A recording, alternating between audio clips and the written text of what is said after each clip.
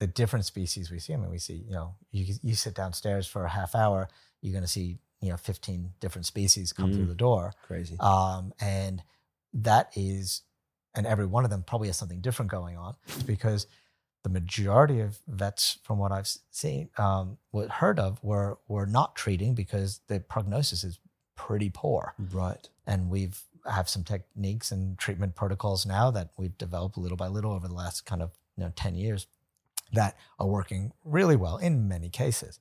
We were adamant we'll do it today. Did it. Everything went fine. No problem.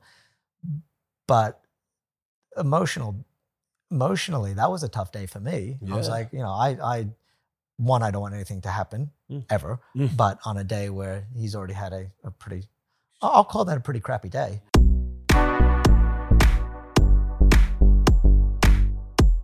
Welcome to Working with Wildlife, where I, your host, Jaden Luntz, speak to experts and enthusiasts in different fields of nature to find out how you might be able to work with wildlife by listening to their story. My guest today owns and runs a respected exotics veterinary clinic and whose qualifications include a Bachelor of Science in Biochemistry and a Master's of Clinical Medicine and Surgery. His hope is to make a positive impact in his field. Please welcome to the show, Josh Linas. Thanks, Josh, for coming onto the podcast, man. Thanks, Jaden. This is really cool. It's cool to speak to you a bit more than just meeting you over the counter or over a snake. But for the people that don't know you, could you give a bit of an introduction to who you are as Josh Linas? I guess my story is pretty simple. I basically decided wanted to be a vet from very young in life. I'm from the States originally, so I had a lot of exposure to a lot of different reptiles in particular. I started working in vet clinics when I was really quite young, about 12 years old. So that was a good introduction for me to realize, do I want to be in this profession or do I want to go down a different road? And I guess my big story started when I had decided very early on still that I wanted to actually be a reptile vet.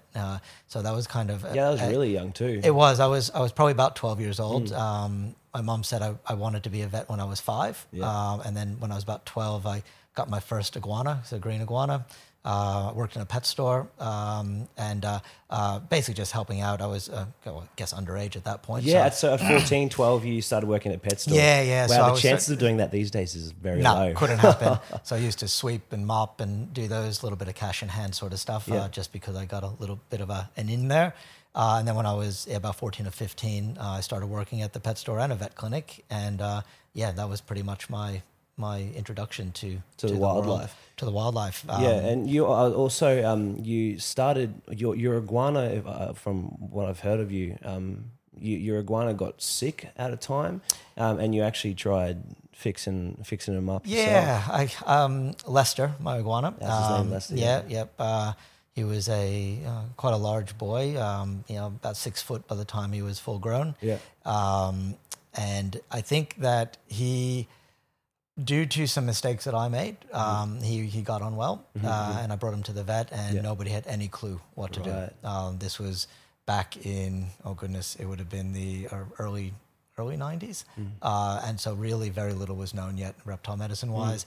A reptile medicine textbook had just come out, and that was gifted to me by my parents when I was, 12 or 13 years old. Yeah.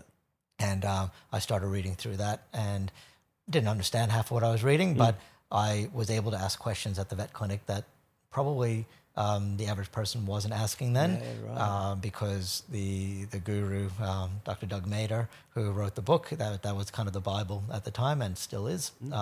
So up to the 3rd rendition now. And so we've really pushed from, a couple 100-page book of medicine to, thousands of pages now of really in-depth, high-level medicine on the reptile world. So we're really moved a lot in that space of time, considering how medicine moves, full stop. Yeah. It's actually pretty slow. Okay, right. So I was... Is there any reason in particular that it moves slow? Yeah, I think that there's... that we can get into that in a little bit, but I think the probably biggest reason why medicine moves slower than it could is because there's a lot of barriers in research. It's very expensive.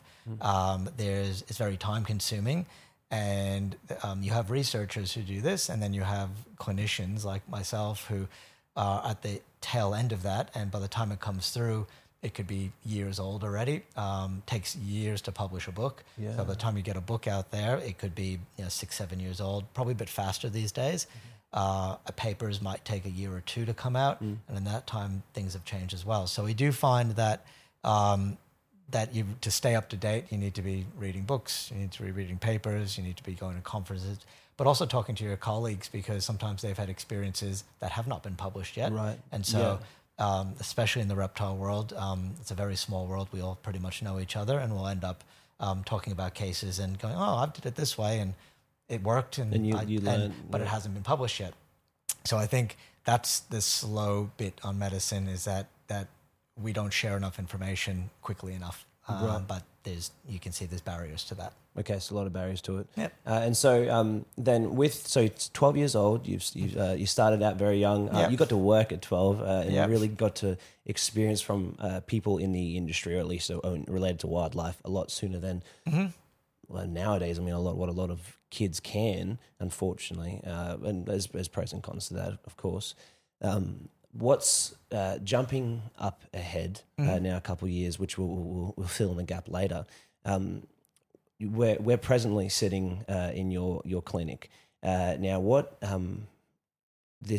the name of your clinic? Was there any other names other than what it's named now that you thought of business wise? No, I guess currently where we are. So shameless plug. The Unusual Pet Vets, we're located in Jindalee, but there's a number of Unusual Pet Vets, and I guess across the country. And that was started by a colleague of mine over in Western Australia. Right. And that was, I was previous to this running a vet practice locally to here. That was a Green Cross vet clinic. I was there for about 10, 11 years. Ran it for the majority of that. And that was my first experience running a practice and running a team. And I think to me, that was a really good learning experience. And probably in the final 5 years of that, I ended up starting HerpVet, which was the reptile-only kind of section of that practice. And the powers that be there, we had a good chat, and they were happy for me to run that. And I just built up the reptile component to that, that's cool. Mostly with a lot of wildlife, a lot of snake catchers, rescue groups and things like that. And that certainly allowed me to get a lot of experience with the native here, because while I was doing that, I was always keeping in mind that one, we still know very little about a lot of these animals. Two, that a lot of the stuff's going to transpose into what I'm going to be doing for patients. And, we learned a lot of stuff, that was good and bad, things that probably now I wouldn't do. And that's with all medicine. You look back and you go, I've learned from that. I would do it differently this time. Always keeping in mind patient quality of life. And with wildlife, the big thing is, will it become a suitable candidate to release? Yes. Very, very different to a patient at the clinic where it has to be able to survive with quality of life, but may require human intervention ongoing. But that's okay because that's as long as their quality of life is good, we don't worry. With a wild reptile, you've got to release it, and you're never going to see it again. And so you have to kind of look into the future and decide, is this something that's going to? And sometimes you get it right, sometimes you get it wrong. As you do more and more, you get it right more and more. That comes with the experience. And that's something that I've enjoyed about it. But also look back and I wish I had done better. So I think that's all we can ever do, is try to do better Learn for the from next past one. experiences. Yeah. But for me, transitioning from the US to here, very different experience. New York City, there you could have pretty much anything. So I grew up I had iguanas, I had basilisk, I had a central bearded dragon, I had rat snakes, king snakes, corn snakes, I had a reticulated python. That's so cool. That's so cool. You could keep an alligator snapping turtle, in your house if you wanted to in many states. So I much prefer the way we do it over here, which is you're a steward of the wildlife, basically. So, you have a recreational wildlife permit. That's how you are having your pets, snakes. Yeah. Yeah, you're lizards. officially looking after them for the state or for the country. I mean, Right. that's kind of a good way to look at it for me, is that we are actually being allowed to look after animals, but there are pets in the meantime, trying to give them the best quality of life. Now, with the exotics, the exotic pet vet, now over in the States, it sounds a lot more exotic than what it does sound, at least with basic licensing in Australia. Yep. Do you think, why do you think that has been, or what do you know of the reason that Australia has been very resistant, or at least presently is very resistant to allowing exotics into local hands, per se? Listen, I think the inability to monitor it closely is probably the big one. I think that there's a lot of things that we could keep here that are probably wouldn't cause a problem, but it's very, very hard to actually say that with a degree of confidence, because we don't know what diseases they have. We actually don't know a lot of what reptiles carry, full stop. So therefore, how do we know if those reptiles are going to be, so these are novel diseases brought in and cause a problem here, especially when we're in a climate that most of Australia, if you release a reptile, is going to live quite well. Yeah. And so what are the chances of that becoming a problem? Right. I think that it's preemptively trying to prevent that from happening. Yeah, and I so think there's a lot of mitigation in place. Absolutely. I think just because you can do it, and probably the majority of people could do it safely, there's going to be a proportion that cannot. And I think that would lead to catastrophic things. And I think, therefore, it's worthwhile being strict about it. Yeah, yeah. So I think that's really important. And I think that part of what I do a lot of research at the same time. We're still trying to figure out what reptiles in Australia carry disease-wise. Are those diseases important? Are they contagious to other species, whether it be fish, insects, mammals, birds? We don't know a lot of these things, and we're starting to see diseases jump from one clade of animals to another. And then why would you want to play catch up on that? How about try to get some information from the beginning and then learn? Yeah, absolutely. Yeah. So I'm a big fan of that. But just like with research, I mean, that takes a long time. You're talking individual studies that might take, decades. And therefore, and then you might find out after that with new technologies that you were wrong. So we find that there's certain diseases we're finding out now that I talk to clients about on a regular basis, that my opinion on them and changing my recommendations changes sometimes 6 monthly with new information that comes out. That's important. But yeah, that's the process. And again, because as you said, you guys are at the tail end of the information. So trying to personally read up on papers and not just wait for everything to come through, but kind of trying to get ahead of doing your own research, as you said. And even if you've read everything, a year from now, it's going to be different because it's more research. Yeah. So that's where we really have to be careful about taking what is now as gospel. Right now is all we know, and we still need to be very, very careful about everything. So the more I learn about what we don't know, the more scary it is that we could really stuff things up by jumping the gun too soon. Yeah, so I think that's how I look at it. Look at it, yeah. Well, that's a fair reason to not. It's a fair reason, yeah. From at the final level, if you look at it just like from a top view, it's like, we can't have any fun, we can't have any wildlife. But once you look into it again, not just at the physical, you're looking at the sub level below the skin as well as a reason why we shouldn't be allowing as much wildlife. Absolutely, but also you guys have the best reptile wildlife pretty much in the world, in my opinion, anyway. So look at what we get to keep here. Look at the variety, and look at what the rest of the world wants. Yeah, so they all want our stuff. Yeah, every time I go back, every time I see a shingleback, I take a photo, send that back to my mates in the States. They are just losing it, and there'll be days where I see 6, and an emerald monitor or a lace monitor or the elapids here, The variety here and the quality of the animals here and the diversity is to me, it's the reason I moved here. Yeah, it's I moved here when I was working at a vet clinic in upstate New York. I was at uni there, finishing up my undergraduate degree. And I was working there. I was living at the clinic for part of it. We had an ice storm. An ice storm? An ice storm. Right, you've never seen one of those.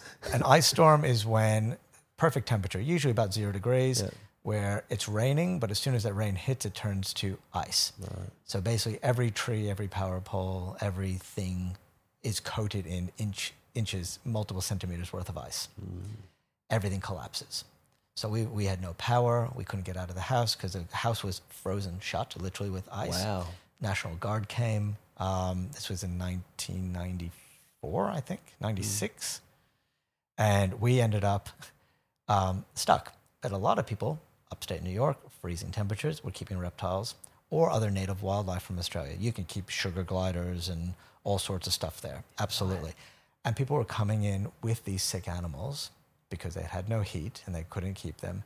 And it was that moment in time, that was when I decided to do an exchange program and do study abroad. Yeah, I deal with all this. Yeah. Yeah, because I didn't know. I didn't know you couldn't, very much at all. So then I came here. I came to Australia, and that was in 99. 99, yep. And that was must have been, the ice storm must have been 98 then, sorry, because it was the year after that. Right. Anyway, 99, came here, did 6 months, did a bunch of veterinary courses while I was here because I knew I was going to go into vet school. And that ended up resulting in me going, you know what, I think I'm going to come back and do vet school here. So I ended up going home, finishing my degree, and then applying for a student visa, which was not that easy to get. It was a bit of a process. And then I ended up basically in 2000 moved here permanently. Right. So I've been here permanently since then. And that was kind of the exposure to the native animals here is what encouraged me to come move to over Australia. here because people were keeping a lot of native Australian animals, whether it be blue tongues, even though they were kind of Indonesian blue tongues. Bearded dragons are now the most popular reptile pet in the world. Yep, just saw There's absolutely millions of them in the US and in Europe and Asia. So those are animals that we are from the country that we live in now, that we can walk outside, drive a couple hours, see them, what they're doing in the wild. And that's the information we can pass on to the rest of the world on how to actually, manage these guys based on their ecology here. So that to me was very exciting, that I can actually witness my patients in the wild and actually learn about what they're doing. I had a blue tongue skink came in 2 days ago. It was attacked by a cat or a dog or something. It does happen quite often. It was too damaged. We ended up euthanizing. I always look inside to see what they've been eating. This blue tongue had a belly full of green coffee beans. It had been eating a wild kind of coffee plant. So you have a lot of that here. Yeah. And its stomach was full of them and also full of palm seeds. Not a single insect, definitely no dog food, no, some of the stuff that gets fed readily. Yeah. Not that I'm saying feed coffee beans. Right. I'm saying that we don't know. They're quite capable. They're very opportunistic. They'll eat whatever's out there. Yeah. And so variety is going to be really important. Plant matter is really important. And so I think but there's not a lot of studies on that out there. So as vets, we have an opportunity to actually learn about these and pass that information along.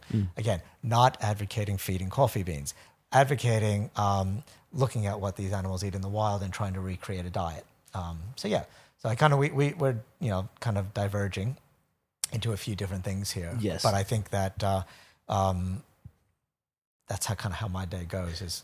Is getting fellas in and looking at it. Okay, that was your introduction to the Australian wildlife. Yes. And that's the main reason why you've moved over. Yep. Now, you're in Australia.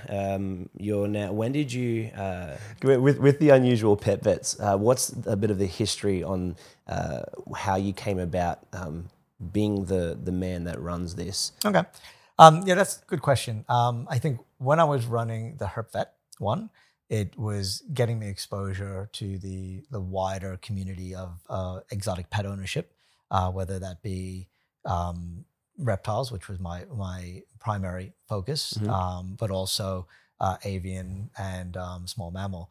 amphibians, fish. Basically, once you start seeing some exotic animals, which really, again, they're not really exotic animals when you're talking about reptiles here, although I'm now fortunate enough to see a fair few due to zoo work and things like that. I think that there's not many of us out there who want to deal with these species because we are not taught about them at university a lot, right? Which means that you do have to spend a lot of time on your own, going to Personal conferences, research. reading, and then the experience comes when you start doing.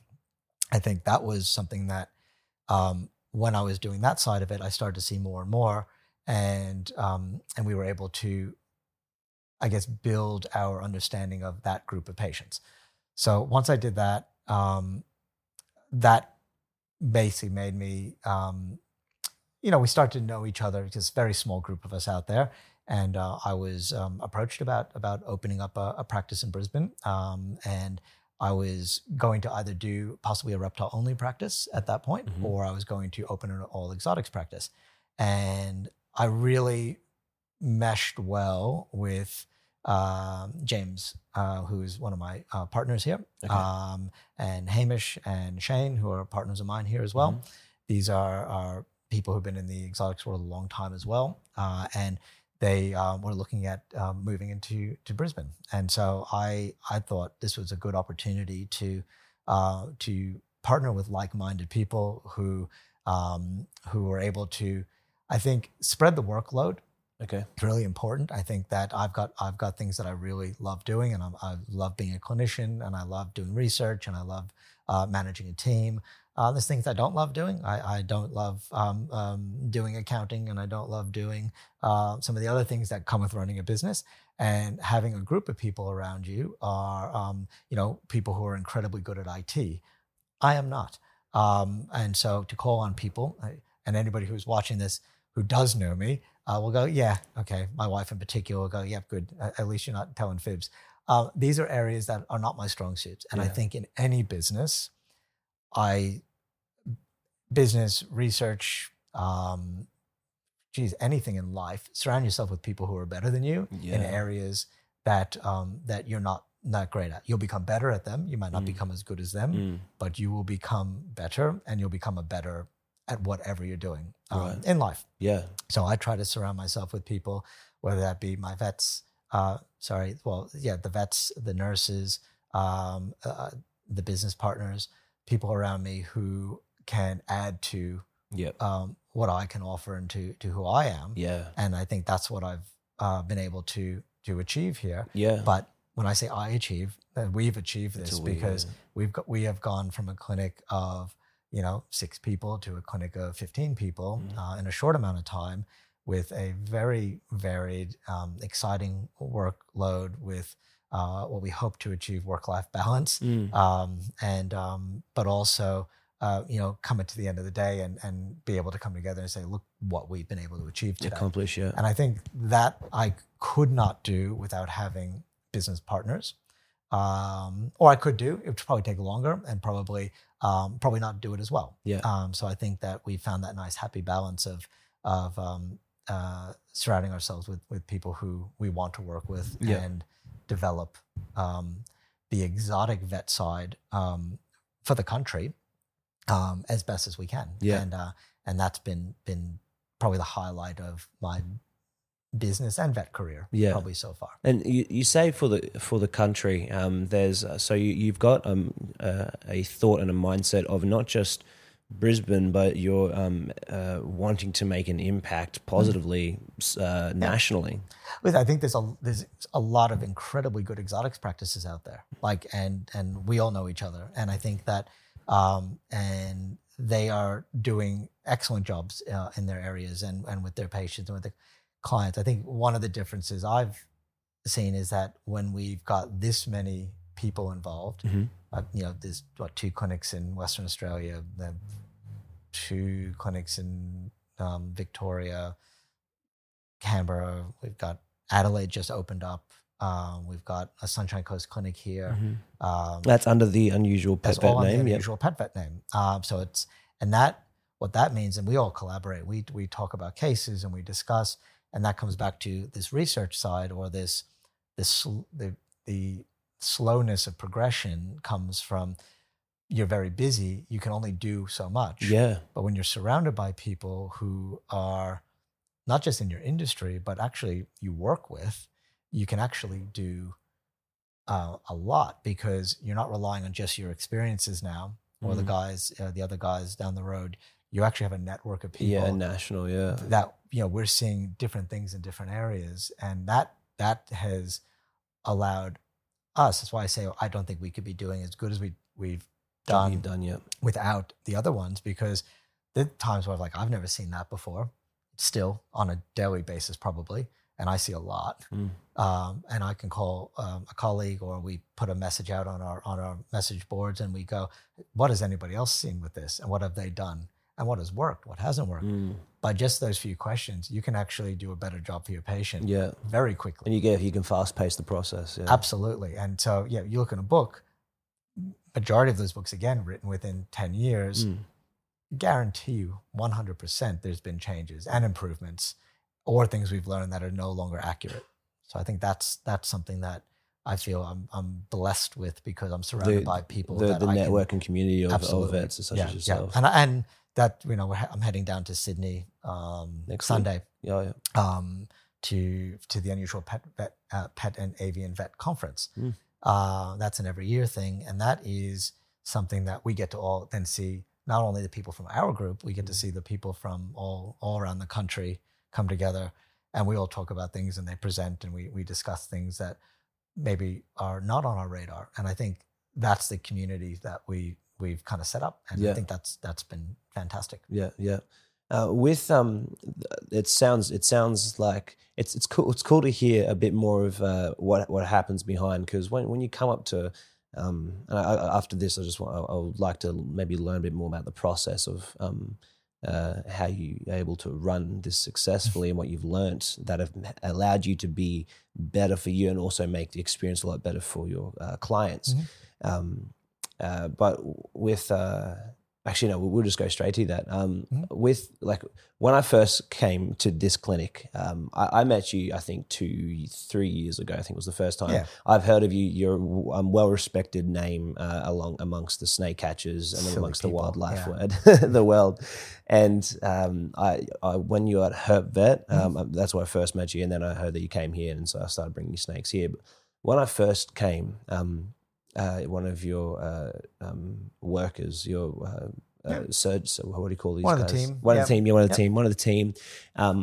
A client had come in, and there was a lot of emotion. There was an emotional increase, I guess, of how your team interacted with the client. It's not just, you've got an animal, that's not good. Okay, we'll do our best to help you out. It's not that monotone. It's very, this is not good. How can we help you? That's I can see where it's heading. I think that the first thing is you can't fake it. We care about every animal that comes through the clinic. There's things that are more urgent sometimes, things are less urgent. When somebody brings their pet here or wildlife and they're worried. And whether or not it's the right amount of worry, that's our job to figure out. So I think that when you come through, the first thing is to be assured that we care. We do. We're going to try to figure out as quickly as possible what we need to do, so that we can put your mind at ease that this is what we have to do. Now, sometimes the outcomes are not good. They're incredibly sad. Sometimes the outcomes are unexpected, unexpectedly good, and they're incredibly happy, sometimes confusing times, because you go, I wasn't expecting that to happen. But the majority of things we've seen a lot of, and so we have a good idea of what to expect and how to let a client know that their pet is going to be okay. Or what to expect for now and into the future. And I think, but again, I see something new every day, and every disease was going to modify or be slightly different. Even if it's the same disease, it's going to respond differently. You have to be very capable of changing your approach to things. Absolutely. That's crazy. Yeah. And I think with exotic species, and exotics under quote, that could be, carpet python, it could be a rat, it could be a Eclectus parrot. It doesn't really matter. All the species we see are really good at hiding disease. They hide it differently. And so by the time we see a patient here, unless it's for like a routine health check, screen, yearly type thing, the majority of things we see have come in and they're sick or more sick than even the owners realize. Think. Yeah. Right. And that's the hard one, because at home, they're very good at portraying that they're well and healthy until they can't anymore. Right. And that's when the owners realize. Yeah. And that's not their fault. That is how Yeah. good. I mean, we're fortunate enough that we know by the time they come in, they're sick. When we have, our pets at home can do the same thing. So unless you're picking them up and checking them to see certain things, like birds are probably one of the toughest. They're covered in feathers, right? So you can't see underneath those, and you might feel that they've lost weight, or you might see something, or you might see. But if they eat 10% less a day, they're going to lose weight because their metabolism is super fast, and so they're going to burn through that. Yeah, you're not going to figure that out until they've lost a significant amount of weight. Yeah, but they're still eating every day, and they're toileting every day, and they're interacting. But maybe they're quieter for a half hour during the day to conserve a bit of energy.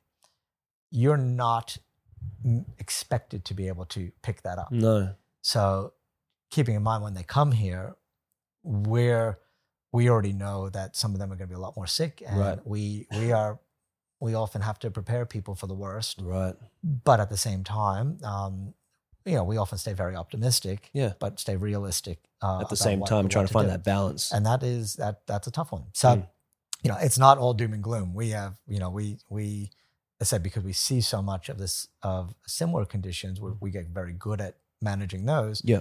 But with the world we live in terms of the different species we see, we see, you sit downstairs for a half hour, you're going to see, 15 different species come through the door. Crazy. And that is, and every one of them probably has something different going on. So we need to be well aware that there's things that from the beginning, we're not going to know as much as other conditions. But again, coming back to surrounding yourself with a bunch of people that are better than you or have seen different things than you, then I think that's probably a better term. Probably they've seen more than you in certain areas, because you start to see clusters of disease in different areas, and certain vets will see the same thing all the time, or because maybe they've seen it once, they actually look for it more. These are things that if you are living in an area down south, you've probably never seen tick paralysis, right? Up here, when we see, it could be a bird or a reptile outside, they're not too affected, but birds in particular, we see signs of that. That's on our radar. But as the ticks start moving further south due to warming and transport and things like that, other vets are going to start to see, and they may not think of that right away. But this is where we're constantly learning from what we've seen previously and who we've spoken to, just to keep our minds open to, there could be 15 things causing one clinical sign. Yeah. You might do one test, which is going to eliminate that, maybe put it down to 5 or 6. The next test might bring it down to 2 or 3. But to get that next bit might be too invasive. You might have to do surgery and biopsies, but they're probably too sick for that. So we end up with a situation where we are very actively, constantly trying to figure out what's going on and narrowing down smaller and smaller. Sometimes it's super easy. Yeah. The first test goes, that's your answer. That's the one. Yeah, those are the good times. We love those because we can very quickly fix them at that point, or at least let people know what's going on. But when you are seeing something where there's still so many things that can cause that and you don't have an answer yet, you're supporting them through it to the point where hopefully they're going to show you something else that is going to narrow you down even further. And that's it's a very interesting part of the job, but it's also one that it takes time. Yeah, to learn. And so with interaction, it was more so, it was very, I have not experienced a lot of vet and that how people feel towards their pets. Like, the pets I have, I like my pets, I love my pets. But I've only in vets and going to the places where pets are sick and animals are sick that I've seen that other people care so deeply about their animals, which I'd never really experienced, and it was like, oh, okay, damn, this is crazy. So you've obviously this is the life you live, so you're very comfortable and you know about that. But with what else are there any other learning curves that really either shocked you or maybe or really created more of a foundation to be able to better do your job? Very good question. I think I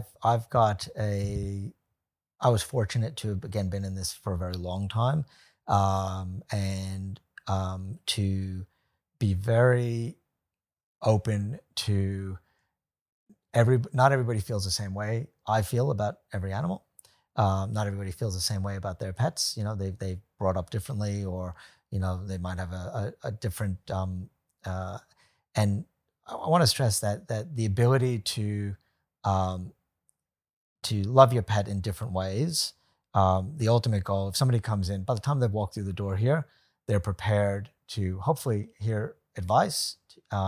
They're committing to a consultation, which is they're paying for.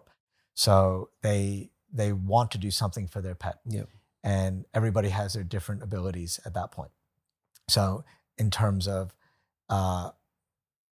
some people will be very pragmatic and take that approach of, if we can't fix it or we don't think we can fix it, we don't want to go too far. Yeah. I understand that because the fact is we can't give guarantees, but we can give options, and I will always, and I think that's important. I think that we will always give options. It's important as a vet that we always give, so that people know what we can do. Doesn't mean we have to do all those things every time. But if I don't tell you, and you said, you might not have that bond with certain animals, but if I don't tell you that with that animal or pet, that you can have an MRI done because it's got neurological signs, and that is the best test to investigate for that. And we're not talking about cost. We're saying if that is what is the best test, and we get down the line and we still don't know what's going on, and then we've done all these other tests to find out, and I say, oh, well, we could do an MRI as my third or fourth option, and we didn't find that out early on, then I've not done the best service to my patient, or potentially to you, because now you go, oh, well, we've already done all this, we've spent a fair bit, I get it, and we still don't have all the answers, and we're not getting better. Now I'm talking about another test, which is more money, more time, or may have given us our answer at the beginning. Yeah. But I don't expect people to say yes every time I say, let's do a CT or an MRI, because they are expensive tests.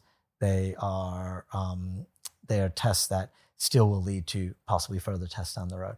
But I think it's important that when we're talking about emotion, then emotion mixed with financial, mixed with sometimes, and there's often kids involved who are dealing with sickness and death for the first time. Those are things that what happens behind the closed door inside the consult room can be incredibly emotional for the staff as well. Yeah, we're trying to deal with all of that and still try to treat the patient. But I always tell, do not go into vet medicine if as a clinician if you do not like working with people. You have to like working with people, because they're going to be making the decisions. You're helping them make the decisions. And then in the end, if you're collaborating with them to try to get the best outcome. And even if they can't do all the things that you need to do, you still can. There's plan B and C and D, and they will often work. But we can't give as much confidence in that sometimes if we haven't done plan A. But it all varies. So I think that we have to try to stay a little bit separate from it, so we can give our advice. Yeah. But then So we you have to remain look at what the professional, but whole also situation, holistic medicine. Yeah. But I'm not talking about holistic medicine in that sense of it. I'm talking about it we're talking about the patient. Yeah. We're talking about The what's entire process. their home, what are the limitations that we're working with, and that's fine. That's our job. That's our job, and I think we are. That's something you get better at as you go along. Yeah. But yeah, I'll leave it at that, because every situation is different. It's very different. We just have to a lot of variables. Work with what we. A lot of variables. Yep. With being emotionally aware and those sensitive situations, is there any situations that you're able to talk about as an example of what can happen in a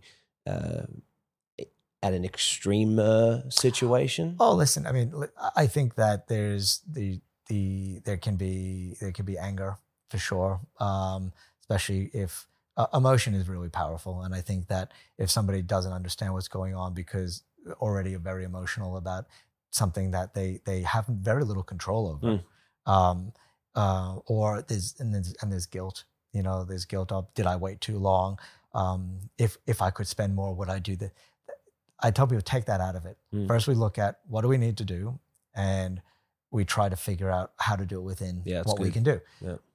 But sometimes people can be very, very upset even before they step through the door. We don't know what's going on in their life either. They could have sick family members. I can tell you stories. I can tell you one from my cat and dog days way back when, where I remember a gentleman coming in with his cat that needed a dental procedure. It needed one. I mean, it wasn't horrible. It could have waited a while. He came in. I said, I always start with, how are you going? How's your day been? Because we're connecting relationally first. Well, you want to find out, because, you could be walking into, if you've had a bad day, I'm okay to know about it. I'll see what we can do to make it better. Yeah. My wife died this morning, is what he said. I said, excuse me? He said, yeah, she passed away this morning. It was a bit unexpected. I said, why are you here? He goes, she would want me to do this. I said, okay. I said, we don't have to do this today. She goes, no, this is what she would want me to do. Yeah. She'd want, Kitty to have the dental procedure today, because we'd planned this and we had organized to do it, and she really wanted it done. I said, okay, well, we can do that. No pressure, right? We're doing anesthetics, we're doing this. I said, I gave him all the options. We were adamant, we'll do it today. Did it, everything went fine, no problem.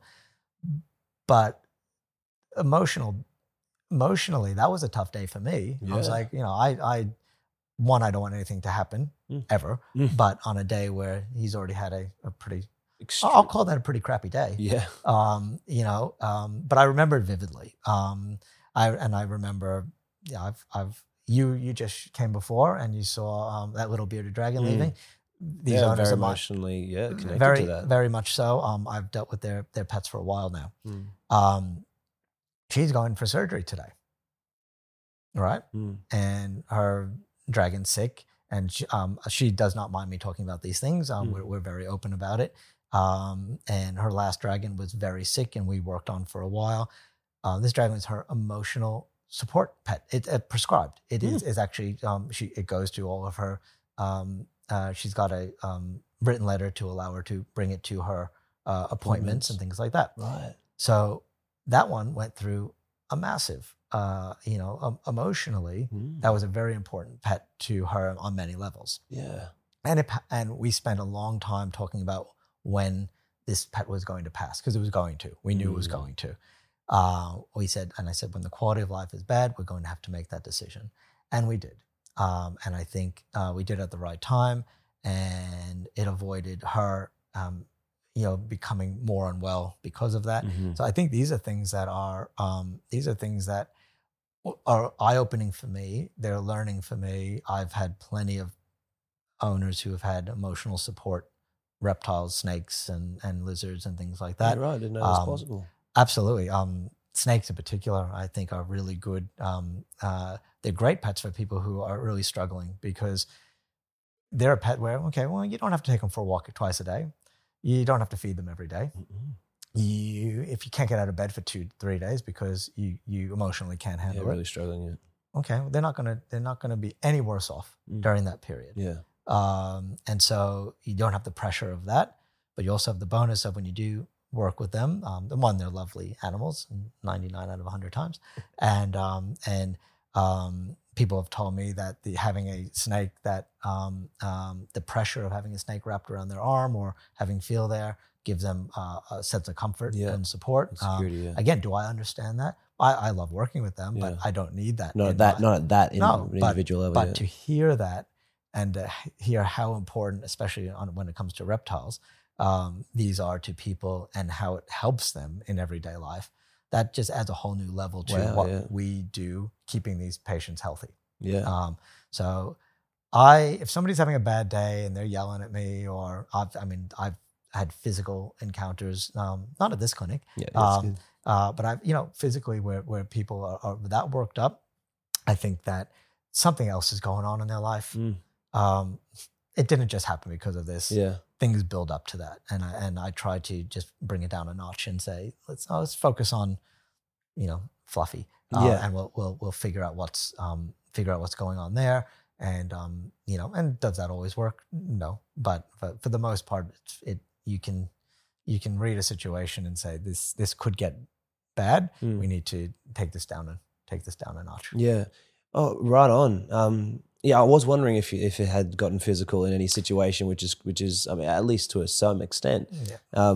But yeah, it seems to like a rather complex. It can be. And there's been some books written by some colleagues of mine that you hear about some of their encounters and experiences, often in the States, where you just go like, that's next level. Like, where people have had serious altercations, and that usually comes down to emotion or finance or something that is really triggering to somebody. Yeah, right. So yeah.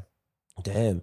Well, the Josh that is able to handle these situations now, and read the room. What has been? I know that you want to be a vet since you were 5. First introduction to you got your iguana when you were 12. Yep. Tried doing a surgery thing when you were 14. You were kind of working when you were 12, 13. What is kind of a fast pace, a fast track of that decade from? So how old? I should ask. How old were you when you moved over in 1999? Would you have been? Was that early 2021? I was turned 21 here. Yeah. Right on. So from that decade from 10 to 2021, what was that? What was the wildlife experiences? What was your parents sounded very supportive. I think. They're not the animal people that I was. But they're supportive of what you were aiming for. Yeah, 100%. Yeah. Always. How has that helped you personally in this journey? I had all these pets, and then I had to go to uni. So who got to look after them?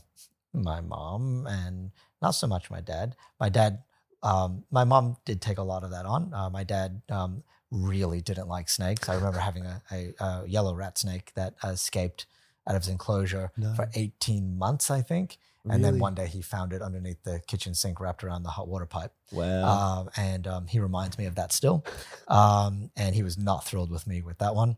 My mom looked after the iguana, Lester, my bearded dragon Cujo, Bandit, my basilisk, and Floyd, my rat snake. So she looked after all these when I went away to uni to do my undergrad so that I could become a vet. What a mom. Because in the States, you have to do your undergrad before you become a vet. Okay. And so that's the longer track there. If I had moved here earlier, I probably could have started vet school earlier, but I'm actually really glad I did it the way I did. Okay. I worked all through junior high school, which is grades 7 through 9, and then grade 10 through 12, and then uni all the way through. I worked in a vet clinic or as a capacity as a veterinary nurse. Wow.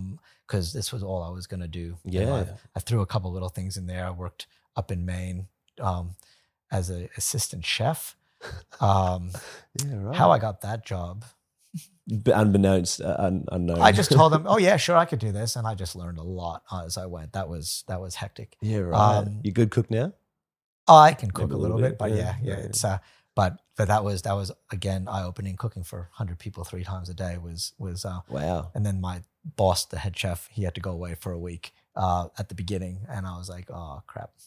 What a deep end swim. Yeah, but I put that back down to my family, my parents as well. Yeah. Always supported that I could do it. You could do it. Yeah. And then listen, I always say my dad taught me how to swim by throwing me in the ocean so I could swim back. Yeah. It was that and probably and a bit more. Yeah, metaphorically, yeah. Yeah, but the fact was, training wheels on bikes. No, you're gonna ride. Yeah. But gives you the confidence on those little things in life to go, okay, if you do try or you prepare, you'll probably succeed. Listen, and that obviously doesn't always work, but you also have to be aware that if you fail, that there really is no failing. It's learning for the next time. Yeah. And in vet world, if you thought that every time a patient didn't do what you expected or didn't do well, that you had failed, that's going to be a struggle. That's daily. So, but it will be. It'll be Yeah. daily. And so you have to look at it as the next time you did it, you would do it differently because of this. And if you are really critical and honest with yourself, you'll get better faster. Yeah. And I'm not saying I can do that every single time, but I can say that if I am struggling with something that I was, failed at, that I can usually find something good out of it. And with you're sounding more and more like the guy that you should be, which you are. From this, did you have any friends that you had when you were younger up till now that were also that had that wildlife inclination, if not in veterinary, in a different field? Yeah, I think I was surrounded by people and friends who kind of didn't know what they wanted to do, but were always motivated to learn and to do things. So that was fortunate. Yeah. Some of them I reconnected with recently. Some are in research fields. Some of them are teachers. Some of them are in finance. But one of them who was in finance is now an artist. People who are following what they want to do, not being limited to what they've done already. Yeah. I think that's always nice to see. It's really nice seeing people that you grew up with succeeding, but also seeing them follow their what they want to do, what their passions are. Yeah. Despite they might have done 20 years already of one career and go, you know what, that's not what I want to do anymore. That's like as old as I am. That's pretty cool. Where I took the trajectory of this is what I want to do. Yeah. But what I want to do while being a vet now has changed significantly over the years. I'm much more, I love doing clinical work. I love running a practice, but I also love traveling and experiencing different species and things like that. So, Yeah, I guess maybe what has been the metamorphosis of where you are now in the process that's been changing? When you started out as a vet, what you thought it was, what is some of that change that you've experienced? I think being a vet has always been, it's the same thing. It's like, how can you help as many animals as you can? And I've found now that I can, through other things like research and things, maybe that will help more because that will disseminate to more people, not just the person in my consult room. Yeah, just the person. And I think that's kind of where I've changed to, where it's like the things I see every day are helpful to the clients and patients I see every day, and maybe other vets, maybe. But also, I think we're going to find that if we can also say, oh, well, that's really interesting, and I've seen a dozen of those, and this is how I treated them, and they worked well. I got asked the other day to write a paper on treating kidney disease in bearded dragons because the majority of vets, from what I've seen, heard of, were not treating because the prognosis is pretty poor. Right. And have some techniques and treatment protocols now that we've developed little by little over the last kind of 10 years that are working really well in many cases. Yeah, right. So, but I can't call every vet and tell them that. So all you can do is, talk to people. What are they doing? Alter your plans, or you can publish it. Right. And if you publish it, then people can choose to read it. everybody can read it. You search kidney disease. I mean, who doesn't Google these days? Yeah, I definitely don't usually Google kidney diseases and bearded dragons, but I definitely Google. My clients do. They'll come in and they'll go, I've read this about Google or, ChatGPT, and I've read. Yeah. No joke. That's changing the way we do medicine because clients know a lot now, which is great. They're educated. Yep. And they come in knowing. And so we definitely have to know. Yeah. What we have is not always every single fact out there, but we understand the animal as a whole a lot more because we deal with them all the time. And so if they bring information to me, and I love when clients bring me stuff that I haven't read yet, because it happens regularly. They'll send me a paper. Oh, have you read this one yet? I'm like, it's on my list, but no, I haven't gotten to it yet.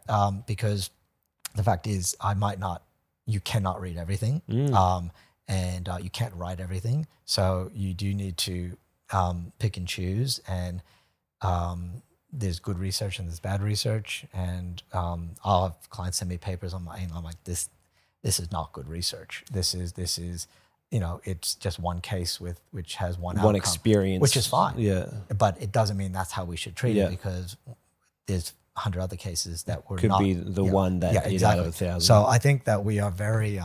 I like working collaboration wise with the clients because they on their one pet they have the energy and the resources to go and look things up, and they might bring them to my attention. Yeah. And that's okay. It's a good way to look at it. Yeah, it's or you can be intimidated by the fact that they come in armed and ready. Yeah, that would be a bit. I mean, at first I think that would be a bit fronting because with snake catching, the clients I guess the difference is that your clients actually kind of know what they're talking about, whereas the clients they don't always really know what they're talking about. Oh, it's a brown snake and it's just a keelback or a carpet python. I hear that. I mean, I'm sure you've heard that too. I've had them dropped on the front counter, telling me that it's one thing or another, and you open it up and it's an eastern brown, and you just go. So we've got protocols in place to avoid that. But yeah, that's dangerous. That's life threatening. It is. So, yeah, Google is very dangerous, because a little information can be very dangerous. Yeah, but if used appropriately, the implementation of it, we can do quite good things with it. And this day, the amount of information available to people is immense. Yeah, unexpected. I mean, after a decade and then ago, now with artificial intelligence coming in the vet world and in the human world, it's you can put an X-ray in the human world, and it can actually diagnose what's going on into right. Oh yeah, so if you're remote and you send that in, there are programs and algorithms now to actually read X-rays, and it's getting close to where a lot of pretty smack conditions. on. So but we're so far away from that in the vet world because the resources to do that are much more limited. Yeah. Well, I guess that's an interesting topic to touch on, maybe a little more with the veterinary world and artificial intelligence. I mean, that is a big thing. Well, at least it had its surge early this year. To me, I would think that veterinary as a vet and this world isn't under threat. If anything, it would be a benefit because you can't. Artificial intelligence can't fix an animal, but what changes are you seeing, and what changes are you expecting to see? I think diagnostics are probably the big one. We have a machine downstairs which you put a slide in, and it will scan the slide, and it can upload and do cell counts and things like that.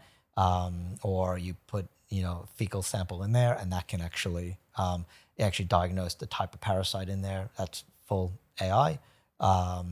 So we have those capabilities already, and it's limited to certain things, but certainly going to see more and more of that. I don't think it's a bad thing. I just think we have to. You're always going to need a human component to it. If you tell ChatGPT to go and write an article on carpet python husbandry. All that can do at the moment is take all the information out there that's out there, but it'll find the best stuff and put it all together, and in a very nicely written way. Yes. But what it can't do is tell you, is that information right in the first place? Yeah. So you need somebody who knows what they're talking about to actually review that article to go, yeah, that's not right. That's not, that is right. And I think that's the danger of it right now. Okay. But the exponential growth of it right now, which is, it's unknown. it's by next year, it's going to be much better. Within 3 months after that, it'll be better. We are on that trajectory. Yeah. Seen some great podcasts about that out there. So, Yeah. But I'm not worried by it. I'm excited by how we can What use can it happen, too, right. especially in research, because analyzing data that's not my big forte. thing. That's not me. Yeah. That me is I like to come up with ideas and plans and do and select and write, but I am not a statistician. I'm not a researcher. I'm a clinician who does research, and I think that's a big. There's a bit of difference. It is a big difference. But yeah, I'm fortunate enough to be doing what I love doing, and if I get a bit itchy about doing something else, I just figure out how to make that happen within the confines of the way my life is set up at the moment, and a very understanding partner, and Which is always helpful. yeah, it is, and she understands the business. She is really good at things that I'm not good at. Yes, which is also very helpful. Yeah. And so I think that I said collaboration, but fortunate to be able to do that in many aspects of life. Yeah. Yeah. Well, with all this information, life experience that you've had, Josh, do you, a question before, but do you have any plans or thoughts on ever writing a book? I mean, you write papers and you're going down and speaking in front of, was also speaking in front of people, like what your first experience was speaking in front of people on a stage. How did you hold yourself? I'd like to know that. I can tell you stories. I'd love to know. But yeah, have you thought about ever writing a book? Yes, but probably not in the sense of, I think it would probably be a series of short events, not like the memoir type book. That doesn't interest me at all. Yeah. I think I'm I don't know. I'd rather be spending time doing research, to be honest. Yeah. I think maybe later on that might come about. Yeah, we've got more but time. yeah, and I think that I'm more inclined to stick within the veterinary side of things at the moment. But I do think that we're seeing some colleagues who have written stuff and go, oh, listen, I've got stories and I've got experiences, and I certainly, when I start talking, especially things like this, you start, my head is reeling of things. I mean, I get excited by the stuff I've done, and just because I feel very fortunate to have done it, and now I was telling you before we recorded that, it's nice because I'm at a point where people contact me now to do things. Yeah. And that means that, I used to go looking for things, and now people are coming to you now. But I'm can be a little bit picky about what I do. And I've said I would do this because I think it's important. As you said, you want somebody who's doing what they love doing. How did I get here? It is certainly possible. And it sounds like everything went really lovely. There was certainly setbacks. Yeah. The times they tried to kick me out of the country because I didn't have a visa, and because I ran out of money for vet school. Like there were some close calls where my dreams could have been derailed. How did you solve that problem? Not easily. Right. It was a lot of work on top of a lot of work. Right. But You just really hustled and I you wanted really to do it, so it was. It was going to happen. I never doubted that I'd be able to get it done. But am I where I want to be when I want to be? Yes, because I could have started all this 10 years earlier, and I could have now been doing exotics only practice for maybe 15 years now or 20 years now. But those experiences I got earlier on allowed me to do this and hopefully make less mistakes doing it. So I think I don't look back. It's at all, except to go, oh, that's really great. Like how I got involved in reptiles in Australia, to me, is I still look back and thank my lucky stars. I walked into a pet store. Right. Okay. And I said, I'm Josh. I'm a vet. If you ever need anything, help with the reptiles in the store, I'm happy to help. If you're ever want to do talks for your clients, for your patrons there about husbandry stuff, or you want me involved, happy to help.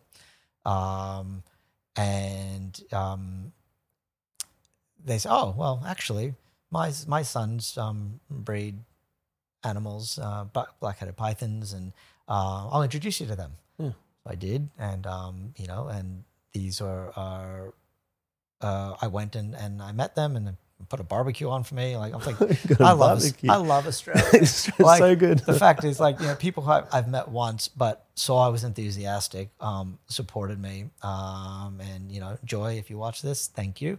Deb, if you watch this, thank you.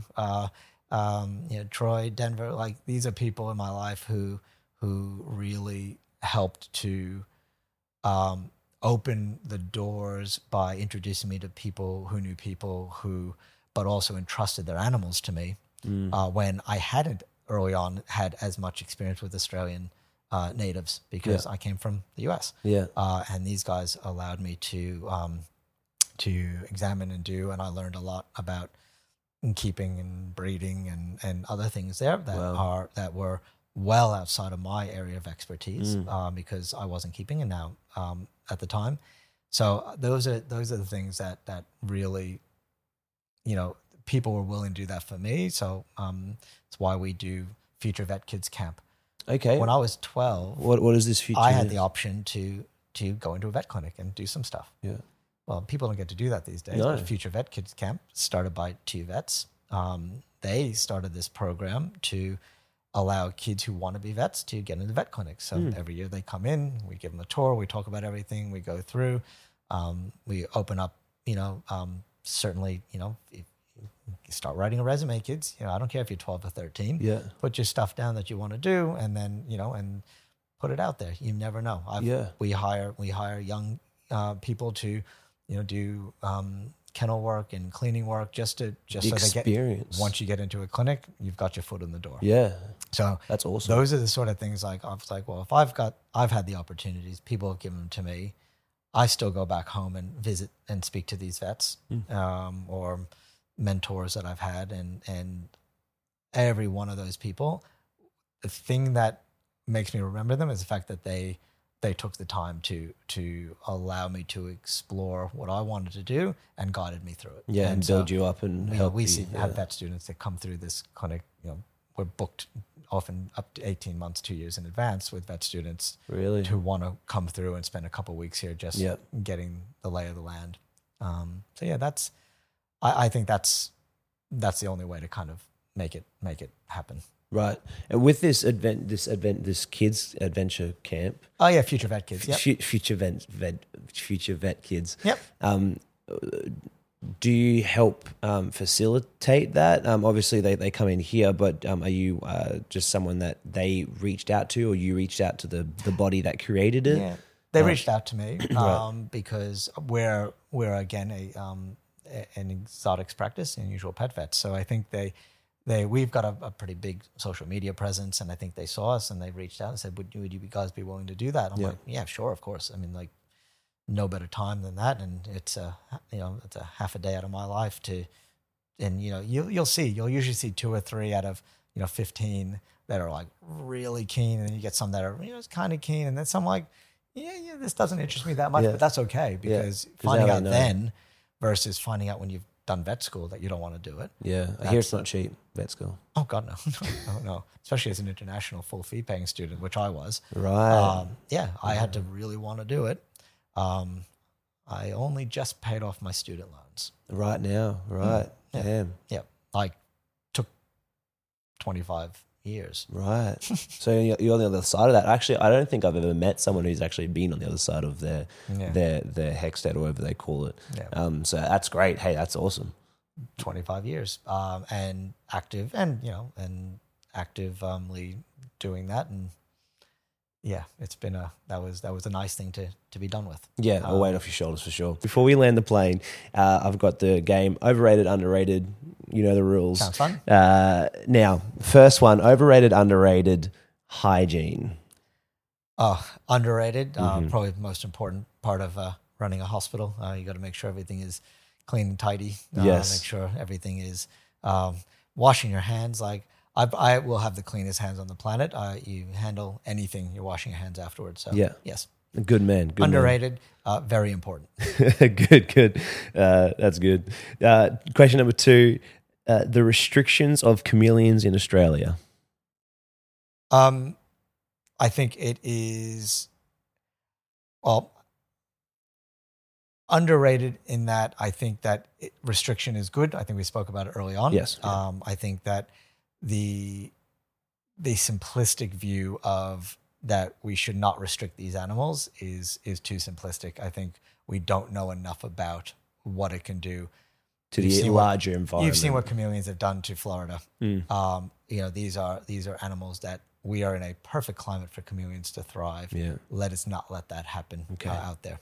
Too much important stuff. Fair. Overrated, underrated. Different sized needles. Oh, underrated. I think that the two things with needles: always choose the smallest needle to accomplish the job. Okay. Because and always use a fresh needle every single time. They're good tips. We're talking about medicine here. Yeah. The reason is that every time you put a needle into something, it blunts it. And so if you put it into a bottle and drawn up drugs to give to a patient, and then you give the drugs, it's already been blunted. So you switch the needle, put a new one on, it's going to hurt the patient less. So sharp needles hurt a lot less than dull needles. Yeah, that's a good point. So that's really important. And use the smallest one to get the job done, because again, it's gonna hurt less. Yeah. The only difference comes from when you're collecting blood. The opposite.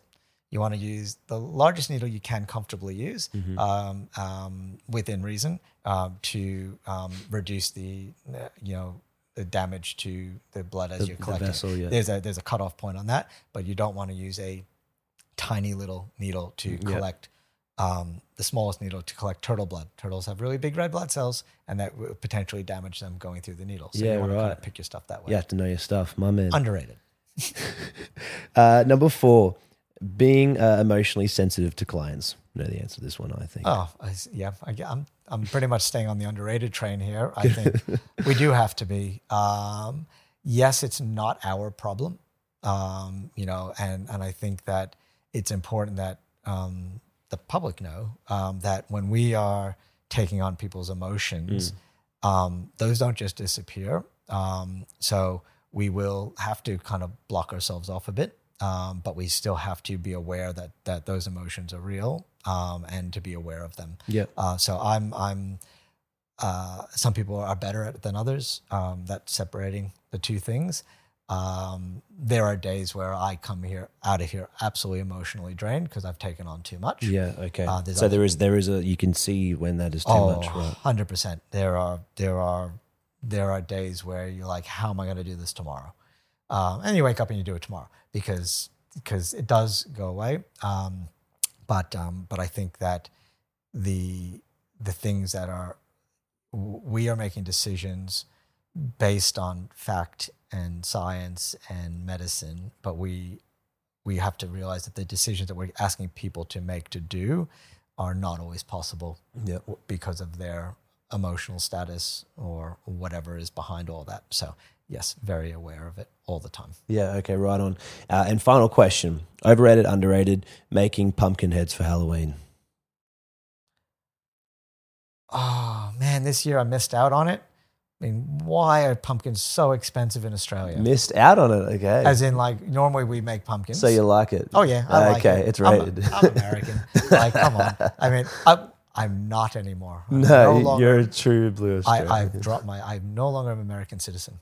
But I grew up with Halloween, and it's really fun to do. Yeah. And if you're good, you can make pumpkin pie with it afterwards, which people don't make here. No, I don't think I've ever had a pumpkin pie. And it's good. And the fact is that it's a fun thing to do. I get to break out my surgical tools, and you can do some pretty fun stuff. We missed it this year, but I also looked and it was like $9.80 a kilo or something stupid for a pumpkin. Yeah, right. Which at home in the States, you could probably, buy the same thing for $3, and here it'd be like $40. Man, damn, are we like not making pumpkins in Australia or something? Not the orange ones, like the proper. Yeah, the proper pumpkin. ones. Yeah, it's that's I know this is a light question, but come on, guys, like that's the most expensive pumpkin in the world. Yeah, right. It's not even a massive one. Yeah. Okay. Well, I've never bought a pumpkin, obviously. Just don't.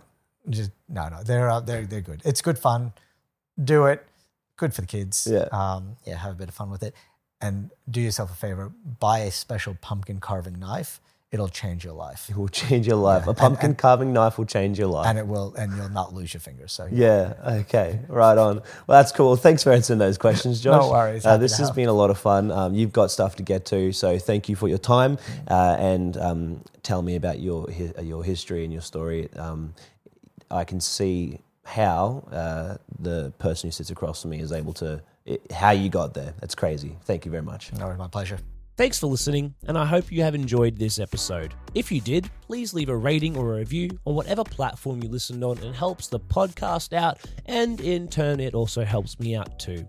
Or if you would have any suggestions on guests or topics you think I should cover, reach out to me on my socials. I would love to hear from you. Otherwise, I look forward to seeing you in the next one.